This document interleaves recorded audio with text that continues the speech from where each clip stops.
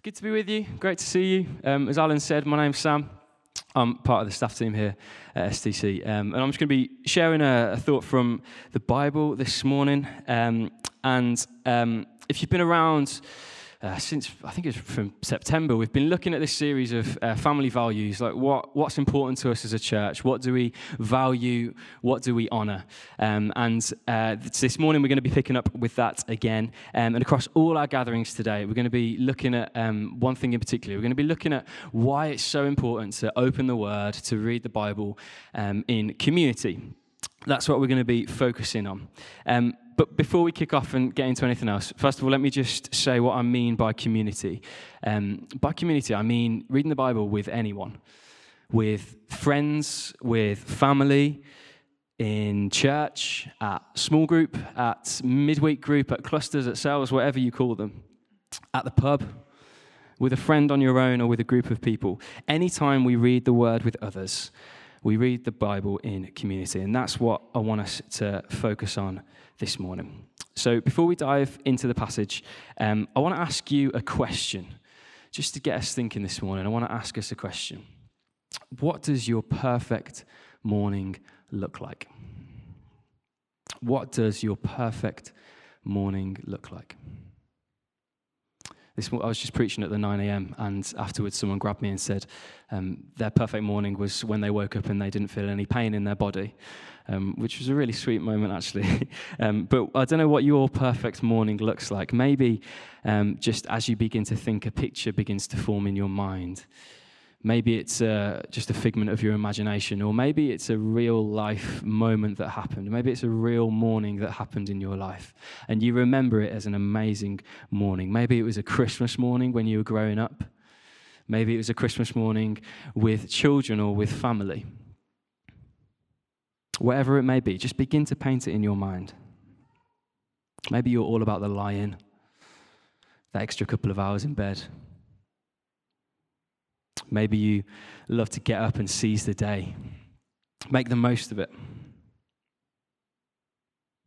Maybe you're all about a coffee when you get up, or maybe you're more of a cup of tea kind of person. Is it a pleasant summer's morning, or is it a frosty winter's day? What's the weather like? Are you on your own? Are there loads of people around? Are the kids running riot?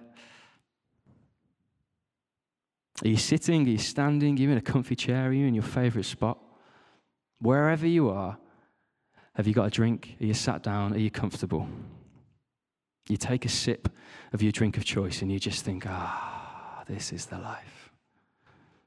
I wonder what your perfect morning looks like. So let me tell you about mine. My perfect morning involves a little bit of a lie-in. I like it when you forget to turn off your alarm and then it goes off and it wakes you up, but then you realise that you don't have anywhere to be and you can just stay in bed. That's one of my favourite things. I don't know about you. But then I do reach a point where I want to get up and get on with things and I want to get out of bed. I think I get sick of being horizontal. I like being vertical, so I have a desire to get up and to move around. My perfect morning, I'll then put on my new dressing gown that I got for Christmas. I'll make myself a coffee. I'll go downstairs and I'll sit.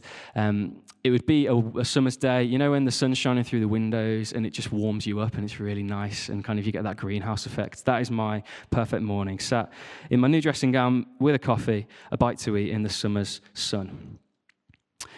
That's my dream morning, and I wonder what yours was like. And I wonder if in your perfect morning you reached for the Bible. I wonder if in your perfect morning you grabbed the Bible and started to read. I wonder if you're working your way through a book of the Bible or a specific devotional series, or maybe you've got the Bible app on your phone and you're working your way through a series on there and you kind of get these allocations every day of what you need to read. Maybe you're a fan of the Bible in 1 year.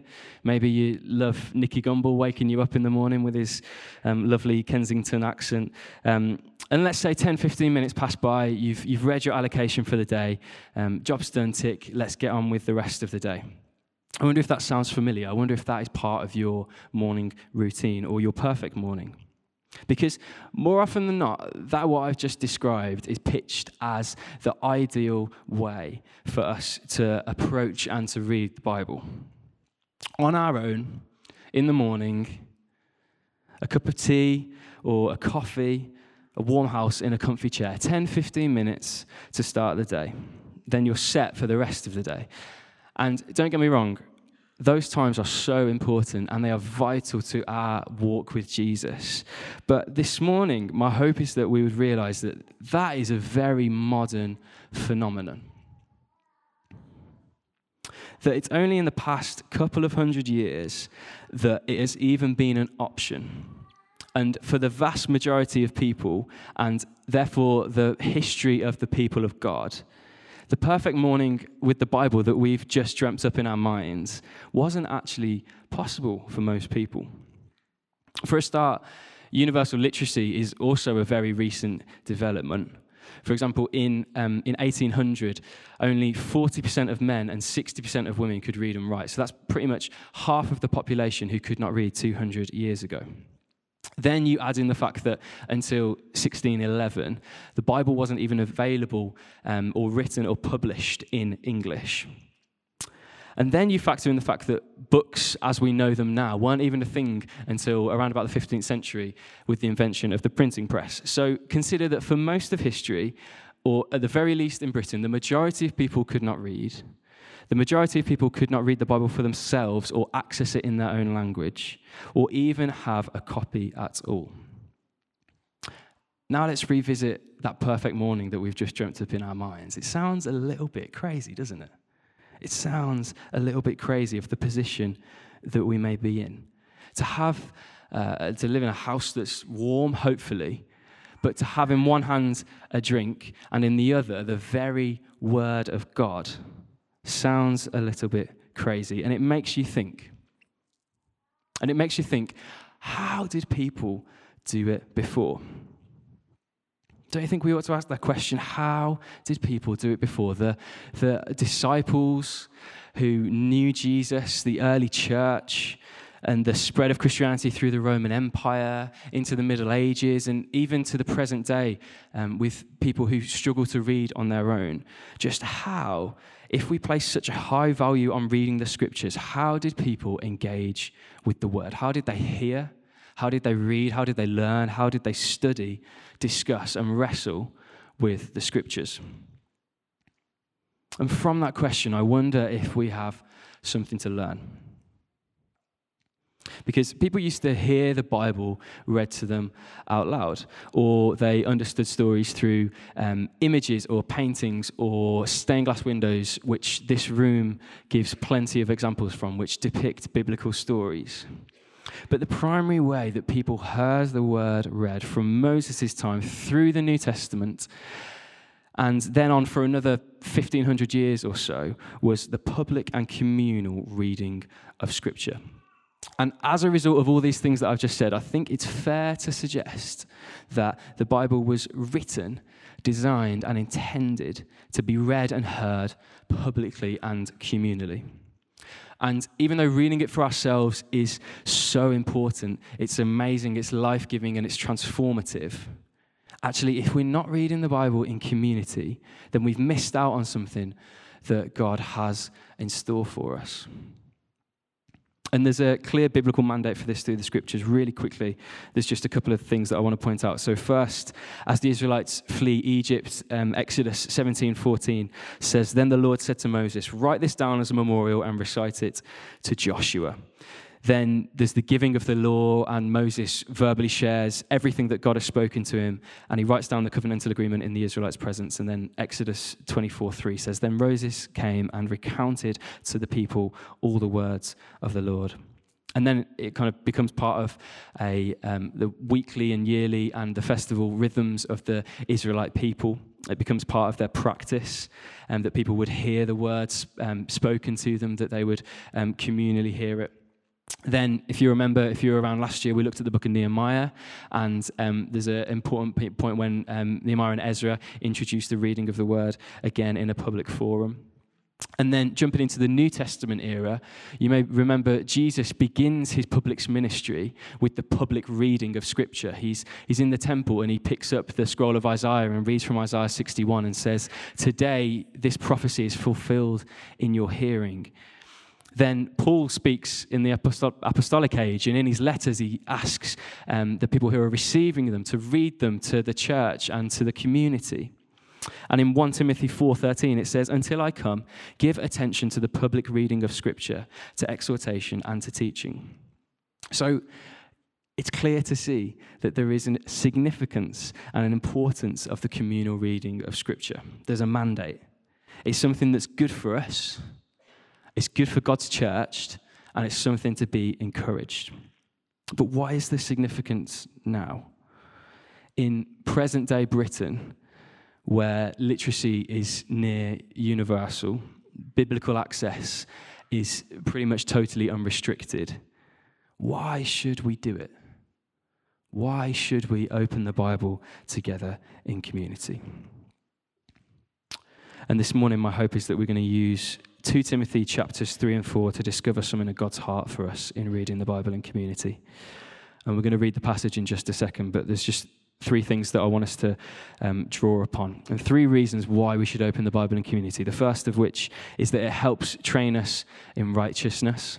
The second is that it avoids itching ears, and I'll explain what I mean by itching ears in just a moment. And 3, it equips us to be prepared to preach the word in and out of season.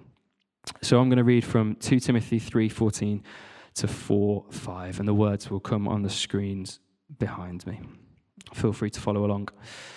"But as for you, continue in what you have learned and have become convinced of, because you know those from whom you have learnt it, and how from infancy you have known the Holy Scripture, which are able to make you wise for salvation through faith in Christ Jesus. All Scripture is God-breathed and useful for teaching, rebuking, correcting, and training in righteousness, so that the servant of God may be thoroughly equipped for every good work. In the presence of God and of Christ Jesus, who will judge the living and the dead, and in view of his appearing and his kingdom, I give you this charge. Preach the word, be prepared in season and out of season. Correct, rebuke, and encourage with great patience and careful instruction. For the time will come when people will not put up with sound doctrine. Instead, to suit their own desires, they will gather around them a great number of teachers to say what their itching ears want to hear. They will turn their ears away from the truth and turn aside to myths. But you, keep your head in all situations, endure hardship, do the work of an evangelist, and discharge all the duties of your ministry." This is the word of the Lord. I'm just going to take this up a little bit further. There we go. So, what a passage. The 3 things that I want us to talk about really briefly this morning. So first is opening the word in community helps train us in righteousness. Now, I first moved to Sheffield when I was 18 in 2016. I moved here for uni and spent 3 years here doing a history degree. Had an amazing time, fell in love with this city and its people. And I knew that long term I wanted to be back here and to work here and all of that kind of stuff. But I just felt the sense that after I'd graduated, I wanted to go away and do something a little bit different. Post-school and like 18 years of back-to-back education, I kind of wanted to do something where I didn't have to worry about writing an essay or doing an assignment or any exams for a little bit of time, which I'm incredibly grateful for. So I looked around, asked some friends, had a look online, and ended up doing an internship at a church in Hackney in East London. And as part of the year, I got put up in a house with the other interns who were doing the same kind of program as me. And on moving day, slowly but surely, we began to arrive to the house we'd be living in for the year. And, you know, some of us had just finished uni. Some people had just finished school. They were like 18. Some people had been living in and around the London area for a while, but wanted to do something different, so decided to do this internship. And as we were getting to know each other, we were just chatting about like where we'd come from. And I was like, I've come from the West Midlands, but I lived in Sheffield for a little while. Some people have come from Manchester and Bolton and Stoke. And then there was one person who had come from the Isle of Wight, and we thought, wow, that's nice and exotic, isn't it, in comparison to Stoke, Bolton, Manchester, and the West Midlands.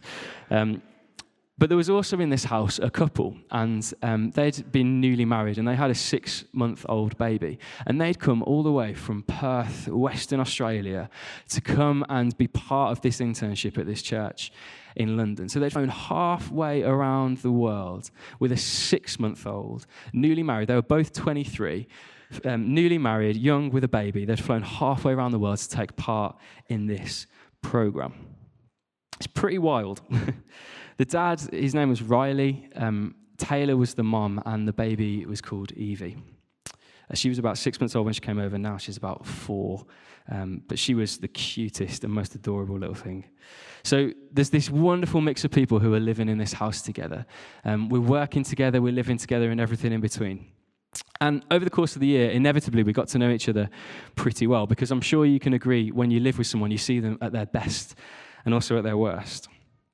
And with Riley, Taylor, and Evie, who'd come from Australia, I watched them navigate raising a baby away from family, away from their friends, away from their support network, away from everything they had ever known, 9,000 miles away from home in an alien place. And I watched them navigate this. And I learned from these guys how to love each other well, what it is to put one another first. And particularly, I learned from Riley what it meant to be a good husband and what it looked like to be a good dad. And how to do that when not everything is going your way, when money's tight, when family are half the world away, and when life is busy. And I learned from these guys what it looks like to uproot everything and to follow the call that God's placed on your lives. To not lose that sense of adventure, even when everyone else might think you're a little bit crazy. Taking a 6-month-old baby, their first child, their parents' first grandchild, halfway around the world at 6 months old for a year, it doesn't sound the most sensible. But when the Lord calls, you have to go. You see, when we get alongside people in this way, we see them at the highs and we see them at the lows, through the good times and the bad, and through the real life stuff that happens. And we learn from people, and we grow, and we watch and we learn, and we are trained in righteousness. We are trained in being Jesus' disciples. And we are trained to live as his hands and his feet here on the earth. And it's the same when we open the word with others. We see how the words have changed their lives. How the words of Scripture have transformed them, have shaped them, have molded them. And it gives passages we've read 1,000,000 times, they take on a whole new meaning. They take on a whole new lease of life. The words become alive to us because we see them rooted in real life and reality.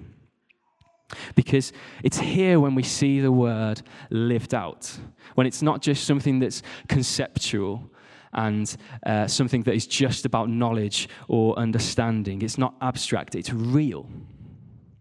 When we're hearers of the word, but also doers.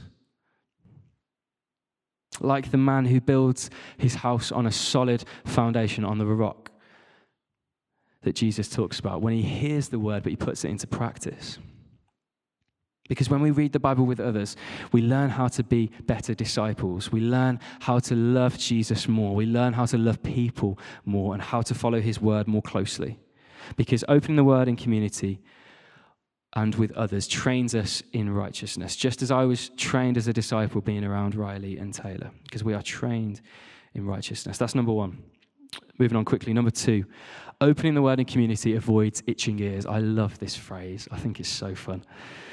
And you'll recall in verse 3 of chapter 4, it says, for the time will come when people will not put up with sound doctrine. Instead, to suit their own desires, they will gather around them a great number of teachers to say what their itching ears want to hear. To suit their desires, they will gather around them people who say what their itching ears want to hear. I wonder if that sounds a little bit familiar for you this morning, because it certainly can do for me. Are we gathering around as people who will say what we want to hear? Are we only listening to certain voices? Are we only talking and spending time with people that we agree with? Do we only read passages of Scripture and bits of the Bible that match up with what we think? And do we just pretend the other stuff isn't there? Or do we only read the bits that align with our own beliefs or our own worldview or our own political opinions? I wonder if that is true for some of us this morning, because I know that it can be for me. Or when we read the word, do we fall under its authority? Are we coming with open minds and open hearts, allowing God to move us and to speak to us? And I wonder when the last time was that we let the Bible prove us wrong. The last time we let the Bible change our minds, change our way of thinking, rather than just using it to affirm what we think is right or true. It's a big challenge. But when we open the word in community, we can avoid getting itchy ears. 2 Timothy 3:16 basically gives us the basis for what Scripture is, and it says it's God-breathed, useful for teaching, rebuking, correcting, and training in righteousness. And it's to be used so that the servant of God may be thoroughly equipped for every good work. Because you see, most of these things happen in community. We are taught, we are corrected, and we are rebuked in love primarily by others. And it's in community, and we open the word, that we can come with an openness and a vulnerability that allows our hearts to be shaped and transformed. And it's when we let go of the idols that we built, and we let our ego down, we let our pride fall, and that's when people can teach us into what it means to live for Jesus, to correct us when we're not walking on the right path or when we're straying from the truth, and to rebuke us gently with love when our hearts are cold and hardened to his grace. And these things train us in righteousness. Because if we're reading the word on our own, and we should, but we miss out on these vital aspects of our discipleship and what it is to engage with the word. Or more often than not, we only read what we want to read. And even if we do those bits, sometimes we can over-contextualize them to make them fit what we want them to and affirm our own ideas and decisions. And I know that for a long time has been true for me. But actually, when we read the Bible in community, we allow ourselves to fall under its authority. And in doing so, we open ourselves, as Timothy writes to Paul in this passage, to great patience and careful instruction from others. Because you see, opening the word in community helps us avoid getting itchy ears. And finally, opening the word in community equips us to be prepared to preach the word in and out of season.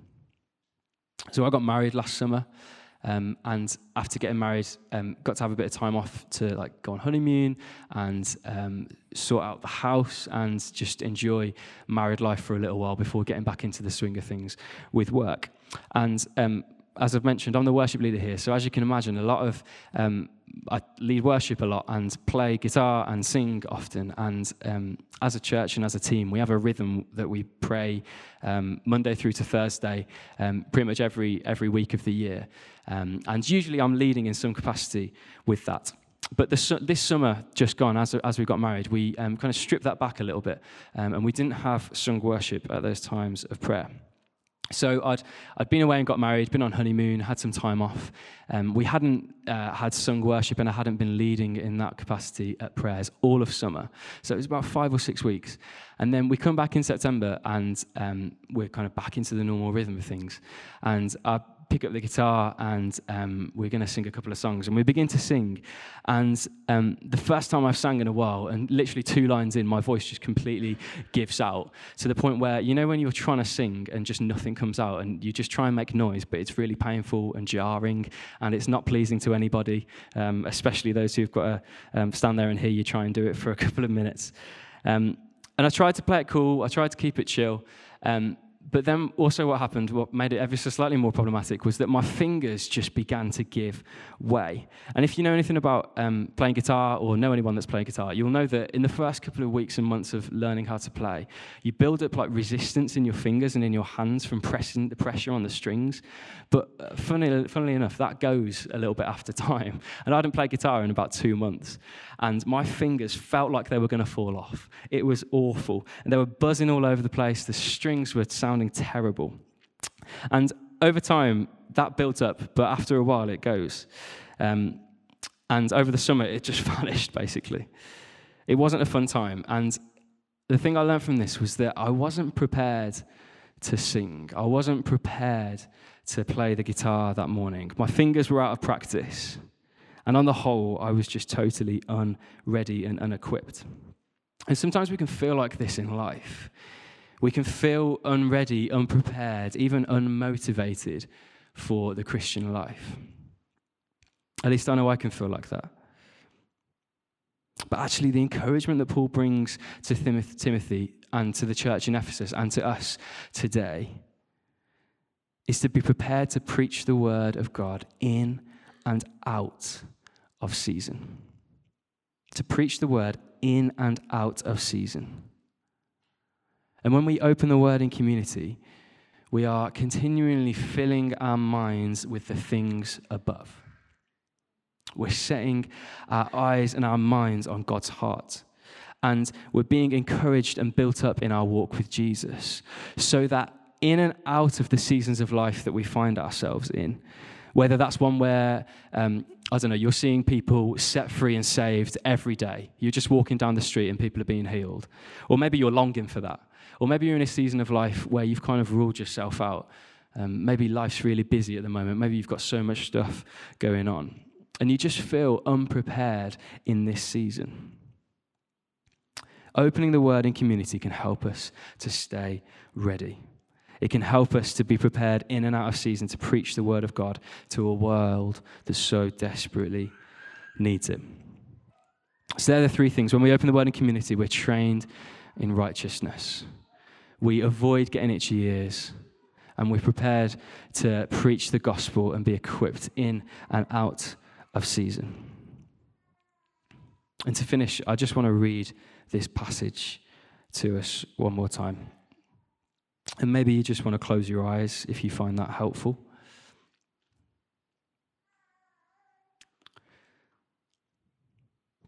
And just as we begin to still ourselves, I'd love you just to ask God by his Spirit to illuminate something that he wants to speak to you this morning.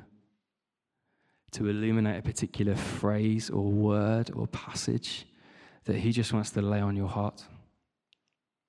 And just a reminder that God is a loving and gentle Father. And he's not here to wag his finger,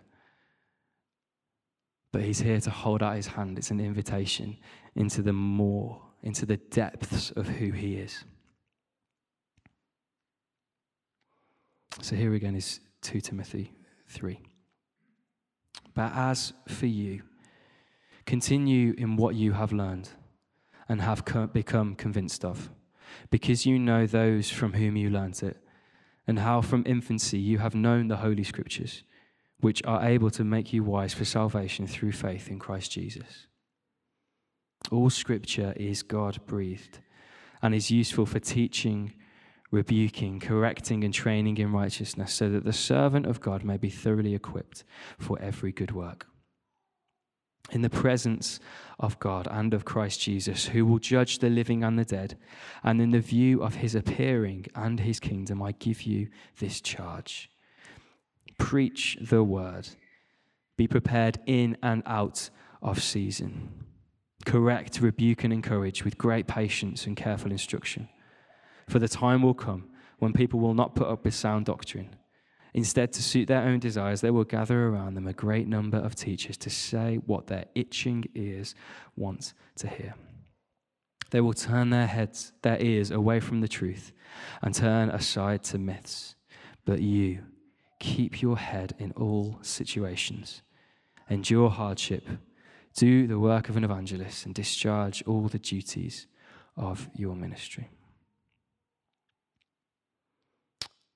And let's just take a moment in the quiet now.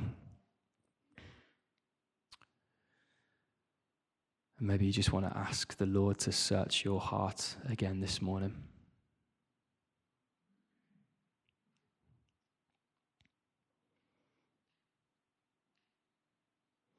Ask him to point out and illuminate and just put his finger on something that's not quite right.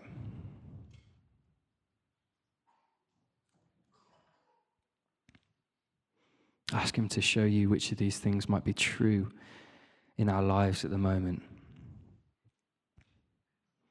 Do we need the word to train us in righteousness? Are there things, habits, people in our lives we know aren't going to stay on that path? Do we find ourselves in an echo chamber? Do we find ourselves only reading and hearing what suits our desires rather than allowing all of Scripture to shape us and form us? And are we ready and prepared to preach the good news in this season that we're in now, whether that is good or bad, and in every season?